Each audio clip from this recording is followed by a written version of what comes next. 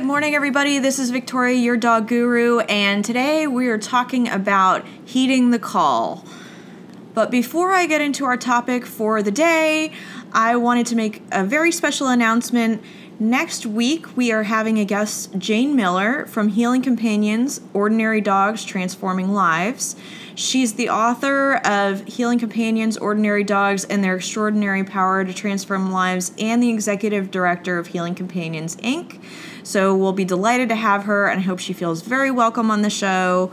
She has a background in working with psychiatric service dogs, so I feel like for all our listeners that also have a psychiatric service dog, or perhaps are considering getting one per a medical doctor's recommendation, this could be a great opportunity for you guys to listen in and figure out what is behind all of it, what it looks like, from someone who really knows their stuff, and that'll be airing on Tuesday. I will be including her photo in our show notes today, along with her website, in case you're interested in finding out a little bit more about Jane. Next announcement I have is actually in honor of my dog.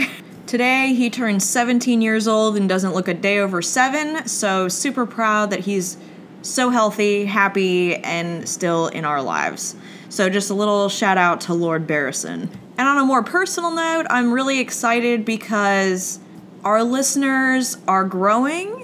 You guys are sharing material and you're getting the word out there about the show. So that's really honestly very kind that you're reaching out and sharing Dog Guru with the world around you. I'm looking at our geography and we're getting people from Sweden, and we've got people in Canada and all over the US and Iceland. So thanks for listening in, joining us, and sharing us. It's wonderful that so many people believe in what this podcast is about and want to reach out to people who could perhaps use the information they find. So keep it up, everybody. Thank you, thank you, thank you. I don't think I could put enough thank yous into one single podcast, but I think that might suffice for now.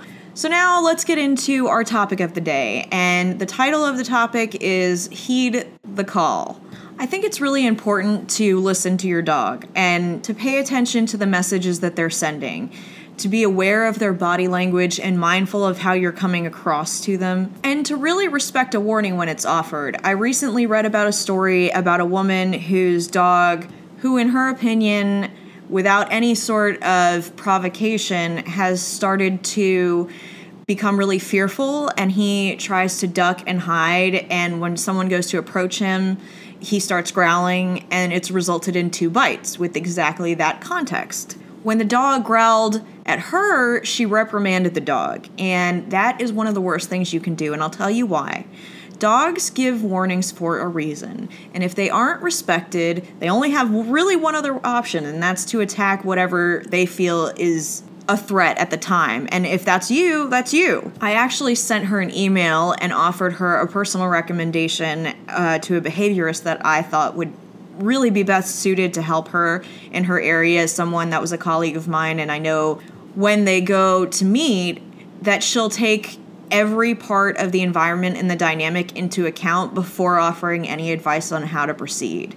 In the meantime, I did advise her, since she has young children, to go ahead and make sure the dog is muzzled until she does get a professional involved. But I told her, the one thing you don't want to do is to reprimand a dog when they're growling at you, because then you're taking away a warning system that is honestly very clear. I mean, if a dog is growling at you, it's only going to escalate in one direction if you continue to push. Even worse if you're going to corner them and were to push them, because they, like I said earlier, they're going to feel uncomfortable and threatened, and they're going to respond in kind. And with my history in aggression, I can tell you the most dangerous form of aggression is a dog that doesn't signal. And sometimes they stop signaling for the very reason that we were just discussing. Someone's reprimanded them, someone has smacked them when they did it, and so the dog stopped warning, but they kept problem solving, because whatever was originally triggering the fear or the aggression or the response that the owners were noting, the negative response or reaction, often resulting in bites, they took away the warning bell. They reprimanded the dog for something the dog is programmed to do, and they do it so this way, especially if you can verbally hear a dog start rumbling, I feel like that's a great aid. I feel like in that context, it's really beneficial to listen to the message. You can work on triggers and what's causing it and really getting your hands dirty under the hood in a minute, but do not ever stop them from warning you, from signaling you, because you're really leaving them no choice.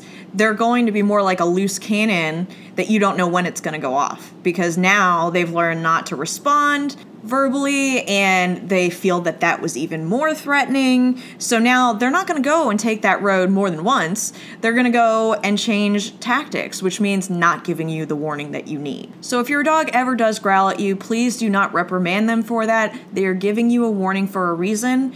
I always, at that point, would go ahead and if you do feel it's truly out of the blue, contact a professional. A lot of dog trainers may not know how to handle this appropriately. It's not that they aren't good dog trainers. It's that when you have something kind of show up and surface out of the blue, there could be any number of reasons that it's surfacing. For example, some dogs, when they develop a medical problem, will begin to aggress.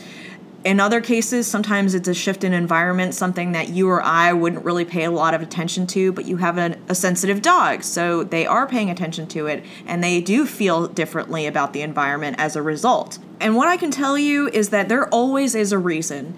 Either it's a medical cause, either it's an enabling dynamic that they're used to, or they're feeling threatened and there's no resolution. There's always a cause for why a dog aggresses. And there are a ton of other reasons, hierarchy problems and what have you. So you need somebody who's really qualified. An applied animal behaviorist is ideal. Somebody that has a huge background and a lot of education in the inner workings of animal behavior and psychology. Even better if they're doing both. That's what we offered. We had a whole history of complex behavior modification focused mostly on aggression cases, but a lot of aggression it starts as anxiety. It takes time to develop, but when a dog doesn't feel like a resolution or a solution is ever being offered, they just kind of spiral until somebody does something about it. And that's not to say that you get aggressive with them or you reprimand them for what they're doing. You need to identify the why of what they're doing. Why are they doing it? And unraveling a ball of yarn like that, it sometimes takes a professional to tell you what you might not be considering could have been a trigger and how to handle it appropriate going forward to keep everybody safe. In this particular case, the woman was actually pregnant and she didn't really see that as something that could be relevant. But to a dog, psychologically, it absolutely could be one of the triggers going on here. It's a shift in environment. It's a shift in behavior patterns from his owner. It's a different dynamic. And dogs often can sense things and feel things that we can't. So with that in mind, you have to be realistic and say, he's keying into what's going on with me, just like I'm paying attention to what's going on negatively with him. I don't value dogs over children. I have a child who is my whole world, and I would never want anything bad to happen to him. But if all of a sudden, or what to me seemed like out of the blue, one of my dogs started acting completely out of character, the first thing I would do is I would take him to the vet and do a full medical workup. Blood work, possibly a scan to see if anything is going on, if there's a tumor developing. And then if all of those things were clear and there weren't any issues medically that were contributing to it, then I have to go back and I need to go, okay, so what is it that he's experiencing that has triggered this behavior? Because it is not out of the blue. While I may not have noticed it developing, which I would, but I need to focus on what the triggers are, when he aggressed, what that looked like. What is the process that leads to the level of escalation that I saw? Kind of in that same vein, I recently read about someone whose dog I used to know who attacked their son, which is horrible. I hurt for any child that's ever been injured by a dog. In fact, before I ever started my career, when I was a young child, I was attacked by 2 dogs while I was riding my bike, and it was extremely traumatic, and it scared me off of dogs altogether for a really long time. Surprisingly, I ended up coming back around through working with greyhounds, actually.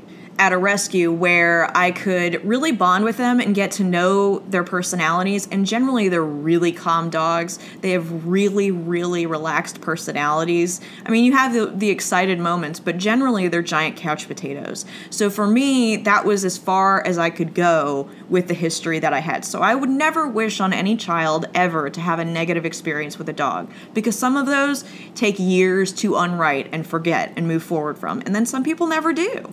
But upon examining their story a little more closely, it turns out that somebody came to the door, the dog started going ballistic, the mom wasn't present, she was doing something else, and the baby was on the floor, and the dog went nuts, alerting that somebody's at the door, and the next thing you hear is a squabble between the dog and the son. And I could just tell by the level of intensity that I heard that this was not a one-time thing. This has happened before. I mean, some dogs are kind of like trucks and they'll run your kid over, but really aggressing when it comes to a child, that's a behavior that they've cultivated. That is a behavior that they've done more than once. And if it is the first time and it wasn't addressed appropriately by a professional who understands behavior and has a focus in aggression, then you could be doing more harm than good at that point. I mean, having somebody that isn't qualified handling such a volatile situation is a problem. But she did break my cardinal rule, which I have with every owner, with every dog. I have 2 service dogs. They're both extremely well trained. I never leave them unattended with my son. Never a day in his life. And the reason I don't do that is because any dog is capable of biting. It doesn't mean that they're poor or bad-natured dogs. It has a lot to do with context, which is often negated once a child is bit. You're not thinking about what led up to it. You're just thinking about the result of that. So I already had a podcast the other day about kids and dogs, what to do and what to avoid. So definitely have a listen to that if you have children at home. But please take this warning for what it is. And it's a warning, because if you don't understand that any nice dog has the capability to aggress, you're putting everyone in your world at risk. Your neighbors, your friends, your kids, everyone. Because while that may not be their natural state, because it probably isn't, it is just a series of context and events that lead up to a bite. Unmediated protocol is what results in things like that, in escalations, in development, in cultivation of behavior, all the things that play into the final call. And going back to that unfortunate situation with this woman and her son, she also mentioned that the dog wasn't tolerant of their son climbing all over him. Well, shock of all shocks. Most dogs are not okay with that, especially dogs that have any sort of tendencies towards dominance or any sort of fear-based reactivity. And even if they don't, I don't recommend that any child or any person crawl on an animal. To a dog, that's rather invasive, and most dogs are not flexible emotionally enough to tolerate that. And that being said, she wasn't in the room when the doorbell rang. She wasn't in the room when the dog started to act out, so there was no mitigation of that behavior. There was no diffusion or instruction or redirection. All of that was gone because she wasn't even present for it. And her child and her dog are picking up the tab for what could have been an avoided situation. And I don't mean to sound cold, I'm just being realistic. Dogs, aggression does not happen in a vacuum. It happens through experiences and all the things I've already listed. But many bites that I've dealt with in regards to clients, they happened over time. There was a warning. Sometimes the dog started freezing. Then the dog started walking away from them. Perhaps the child, if there was a child involved, would start, pulling at the dog or whatever. And at first the dog tries to leave, but then the kid gets more mobile and starts chasing after the dog. And one day he just flips around and bites the kid. Well, it was a process. It was a process to get there. I would advise anybody who is not a behavioral specialist to hire a professional when you're seeing bouts of aggression. And furthermore, go ahead and bring them to your vet, do a workup, find out if anything medically is contributing to this new behavior. Because if a dog is in pain, they're more likely to aggress. And if something is going on within the brain or their physical makeup, You may not be aware of it because they're not whining all day, but that doesn't mean it isn't there. And often things like that can be treated somewhat easily, but you have to know what you're dealing with before you can treat something, and you have to know what is causing this. Now, let's say it isn't medical. Let's say it's completely behavioral. So that goes back to, what are the triggers? Where is it coming from? What's changed in the environment? Because that's a big one. Dogs are usually more sensitive to an environment than any child, which is surprising because children are acutely aware of their surroundings. But dogs, in some ways, are even more keyed into an environment because it's a survival instinct. Even if they don't feel threatened by their owners, their ability to gauge environment change or behavior pattern change and things of that nature is really dead on. It's really, really dead on. So that's something to be mindful of. So now, going back to those two cases, what would I have done if they had been in front of me, if they had been clients of mine? The first thing I would have done is done a home evaluation where I could meet with them and the dog, get as much of an in-depth history that I could actually manage to pull from within the family. I mean, everybody in the family, young children, adults, everybody's a part of that dynamic. So when I used to do consults, especially relating to aggression, I always had everybody sit down with me. So this way, first of all, I didn't have to repeat myself. Everybody was hearing the same thing at the same time. But also because dogs are really good at sending a message. So a lot of the time when I'd be doing a consult, within the course of the hour where I'd be consulting, I almost within 5 minutes could tell what their contributors were. I would do a history to make sure I didn't miss any that weren't visible right off, but generally, I already could tell by the dog's body language who he was avoiding, who he was close to, and what really played into the events that they are describing. Whenever children are involved, I always will start, and this may seem unfair to the dog, but I actually would use a muzzle. I don't do it in an abrasive way. I always put peanut butter or a treat inside it so the dog willingly offers their nose, because you don't need an aggressive dog getting aggressive when you're trying to prevent a bite on your family or yourself. So we would always start with a muzzle until we really got a good baseline going with the dog, a good dialogue, a good foundation. The dog was learning, we were seeing progression, and then I would always do things in small segments when it came to having children around so that it was palatable for the dog, so that it wasn't overdone and overstressing for the dog, because dogs are sensitive. So if I noticed that they were showing signs of aversion or anxiety, I knew that we had come as far as we could in that appointment, or as far as we could in that behavior at that time. So then I'd advise a client to, focus on whatever skill set it was, and I would give them a time frame on how long to work on it, and then I'd come back and take it, essentially the environmental temperature again. I'd come back, okay, what's been working, what hasn't been working, what sorts of behaviors are you seeing? But at no point do I advise a client get angry or physical with the dog. And that's whether or not kids are involved. That's really a safety thing for the owner, because a lot like this woman who previously didn't have problems with this dog, if the dog is taking off and hiding,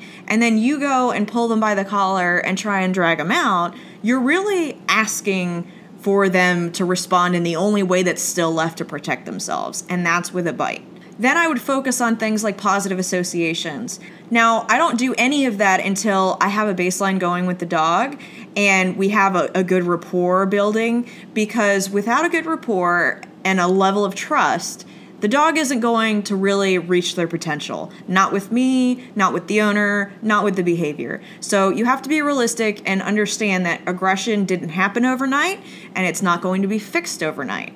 It's a process, and it's not an easy process. It's not for the faint of heart, but if you love your dog and you're dedicated to their welfare and that of your family, then you need to be just as invested in turning it around, so that, first of all, I got to be honest, I hated, when I was working in rescue, hearing stories about a dog attacking somebody and the result being they sent the dog to a rescue or the Humane Society or called Animal Care and Control. And the reason it bothered me so much was because essentially they took that loaded cannon and sent it abroad. So that really became a community risk instead of something that was necessarily going to be addressed. There are some rescues that invest in training. There are some fosters that personally invest in training. But the rule in general is that that's not normally happening. If you get rid of an aggressive dog, you're either passing on the problem to the next person who perhaps isn't more qualified and doesn't necessarily know your dog as well as you do, so they won't see a problem developing the way you were able to see it if you were around, and essentially they become a target. Now, you've got a whole history of aggression that's developed. But what I can tell you is this: as somebody that really focused in behavior and specifically the diagnosis, treatment, and rehabilitation of aggressive dogs, there are fixes to the problem that you're experiencing. There are tools that you could utilize and apply within your home to really turn the situation around. So take your precautions, start muzzling the dog, especially if children are present. If a dog is trying to hide, I would make sure that I was never pulling them out because I've already learned how they're going to respond to that. Not that I would advise it anyway. And then I would want to know, okay, are there other situations where the dog is displaying this kind of behavior, or is it the same thing over and over? And once you've established what the triggers are, with what the contributing factors might be, then it's time to start rewriting history. You can't change the past, but you can improve it by burying it, by covering it up with so many good events and experiences and knowledge and education that comes from having a dialogue with your dog, that you can start reestablishing boundaries that perhaps at one point you had, but also setting a standard for your dog to aspire to start changing that behavior, but doing it in a positive, non-invasive way and in small stages. Like I said, it is not for the faint of heart. It is not an easy process, but you don't want to be passing a problem from one person to another. That's not good for the dog. And frankly, certainly not good enough for the new owner, because this dog is not as bonded to them as it was you. And if you were running into aggression, they're for sure going to run into aggression. So when I'm teaching things like a positive association, say, for example, the dog, every time the child walks into the room, is growling. Well, obviously that's not good, but he's sending a message that he's uncomfortable. So what I would do is I'd take the furthest distance away where the child was still in eye shot, not able to approach the dog. I'd have the dog on a leash, and every time the child made a sound or did something far away from the dog, and the dog kind of peered over and paid attention to it, then I would ask them for some eye contact and give them a reward.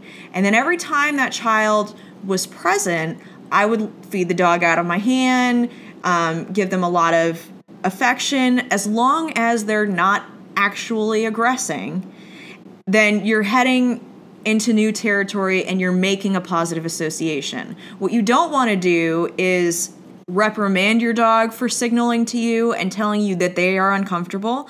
And you also don't want to mark it in the wrong time, because if you mark and give the dog a treat when they're staring at your kid instead of just glancing over, and you're not keeping your practice time brief and your reward system consistent, then you could be training them to continue the aggression. And all of this is truly possible when a positive reinforcement behavioral specialist is involved. Without that, you might not get the sort of response that you were hoping for. Really depends, when it comes to dog trainers, it depends on their background, their education, the history of dogs they've worked with. There are a lot of great trainers that are not applied animal behaviorists, but they still have a lot of knowledge and experience when it comes to incidents like that. So my first suggestion would be to find somebody that is an animal behaviorist. And depending on how rural an area you live in, they might not be within driving distance. So in that context, I would alternatively recommend that you find somebody who preferably has a background in psychology, somebody who has a lot of experience with aggression. You do not want to be the guinea pig, and you do not want your dog to be the guinea pig. And my other qualifier would be make sure that they use positive reinforcement to get there, because dogs don't learn to stop aggressing if they're afraid or in pain, and those are the motivators behind trying to change the aggressive history and develop a new message that's positive and really sustaining. I mean, there are a ton of different trainers out there. They have a lot of different types of methodology, but in my experience and with all the people that I have worked with, this works.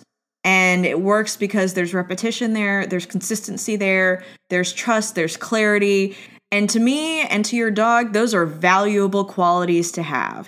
More specifically, with a dog that's kind of taking off and hiding under a counter, I would work on bonding exercises where I could call their name and offer them lots of treats and make that, even if the dog already has learned come when called, making that part of their daily routine several times a day, something that they can kind of expect every single day. I'm already starting to train a behavior that I could utilize later in a situation that is stressful for the dog. For example, if a dog is taking off and hiding, but they've learned that, every time they come when I call, there's a huge reward in it for them, then they're definitely going to be more willing to utilize that when they are stressed out. So I would work on getting a dog to come when called. I would make sure that the hierarchy is intact, and you don't do that by telling your dog off or rolling them on their side. These are really poor techniques. But there are plenty of passive ways to send the message that your dog is not the top of the food chain nor the head of the pack. Rather, you're the one in control. You're the one who's going to make the decisions, as well as address contributors within the environment, triggers, things like that. Another thing I would have told the owner if they had been a client of mine would be, when the dog runs to hide, respect that space. You can always address a relationship problem or an environmental shift afterwards, but pressing them is going to result in you being a chew toy, and not in a good way. If there even is a good way to be a dog's chew toy, I don't think there is. To me, context has a lot to do with when and how a dog will aggress and how severe a bite is or how it is manifested. So to me, there's no real rush on taking your dog out from wherever they're hiding. They're already telling you how they feel, which is they're not comfortable. They perhaps aren't confident. Perhaps there's trust issues going on there. For all you know, it may have very little to do with you. You could be at work one day and the dog heard some construction going on in the area and it scared him. So now when certain things happen, he associates with that level of fear again and goes into duck and cover mode. And that right there is something you may not have been privy to, but is still affecting your dog later on. The more positive engagements and interactions your dog has with you, usually rooted in food. I always use food as my first motivator to start sending a different message to the dog, because it's one, a distraction, and two, it's something that they truly value. So I know based on those two things, my chances of resolving an issue in A, a quicker amount of time, and B, the right way without the dog feeling like I'm invading their space or acting as a threat and leaving them to feel violated, I much prefer to talk on their level. Like I've said so many times, dogs aren't naturally aggressive. There's always a cause, there's always a trigger, and if they can trust that when they send you a message, it can be respected, you can definitely bet you're going to see less instances of that aggression. I'll also say on that particular comment, I do not permit a dog to aggress against me and just go, oh, okay, it's his couch now. No, I don't do that. But there's a lot of pieces that can play into the big picture here. And without addressing them all, then you're not really going to be making the progress you need to be making. You're putting a Band-Aid on a bullet wound. It's not gonna work. So perhaps today I've given you guys some things to think about, perhaps things that you could share with somebody who might be dealing with an aggressive dog in their home, or you have one in yours and you weren't really sure if it could even be fixed or what that might look like. So again, my advice to you is try and find an applied animal behaviorist, and a backup to that, or sometimes in conjunction with that, if they're not the same person, you can hire a positive reinforcement trainer that has experience, a lot of experience in this particular arena. I hope that perhaps you've got some food for thought and you've enjoyed this particular broadcast because I know a lot of people do struggle with aggression, and they're very well-intentioned people, but they get in over their heads and they try and fix it themselves, and sometimes they can really amplify the problem and send it into overdrive because they don't know all the things they need to be considering, all the things that could be contributing to the problem. Just a little reminder, we're going to have Jane on the show, and that will be airing on Tuesday, so look forward to that. The information on Jane Miller will be in the show notes today, just as I said before. And for the record, thank you for all of your questions. We have another episode of Coffee and Canines coming up. Truly, that segment wouldn't even be a reality if it weren't for your submissions. So thank you for contributing in that way. And then if you have any questions or comments, please let me know. We're still running the promotion for 20 minutes for $20. So if you'd like to speak with me one-on-one, I have a link below where you can schedule that, and you can pay the $20 via PayPal and get a professional opinion and some answers to questions that perhaps are weighing on your mind. Please continue sharing and subscribing to our show. I'm so grateful for all the people that are listening in and how our audience is just amplifying. That's awesome. Be sure to drop by our Facebook page and like it. It's facebook.com/Dog Guru Podcast. And if you would like to send me an email directly, my email is dogguruhereforyou@gmail.com. That's it for me today, everybody. This has been Victoria, your dog guru. Namaste.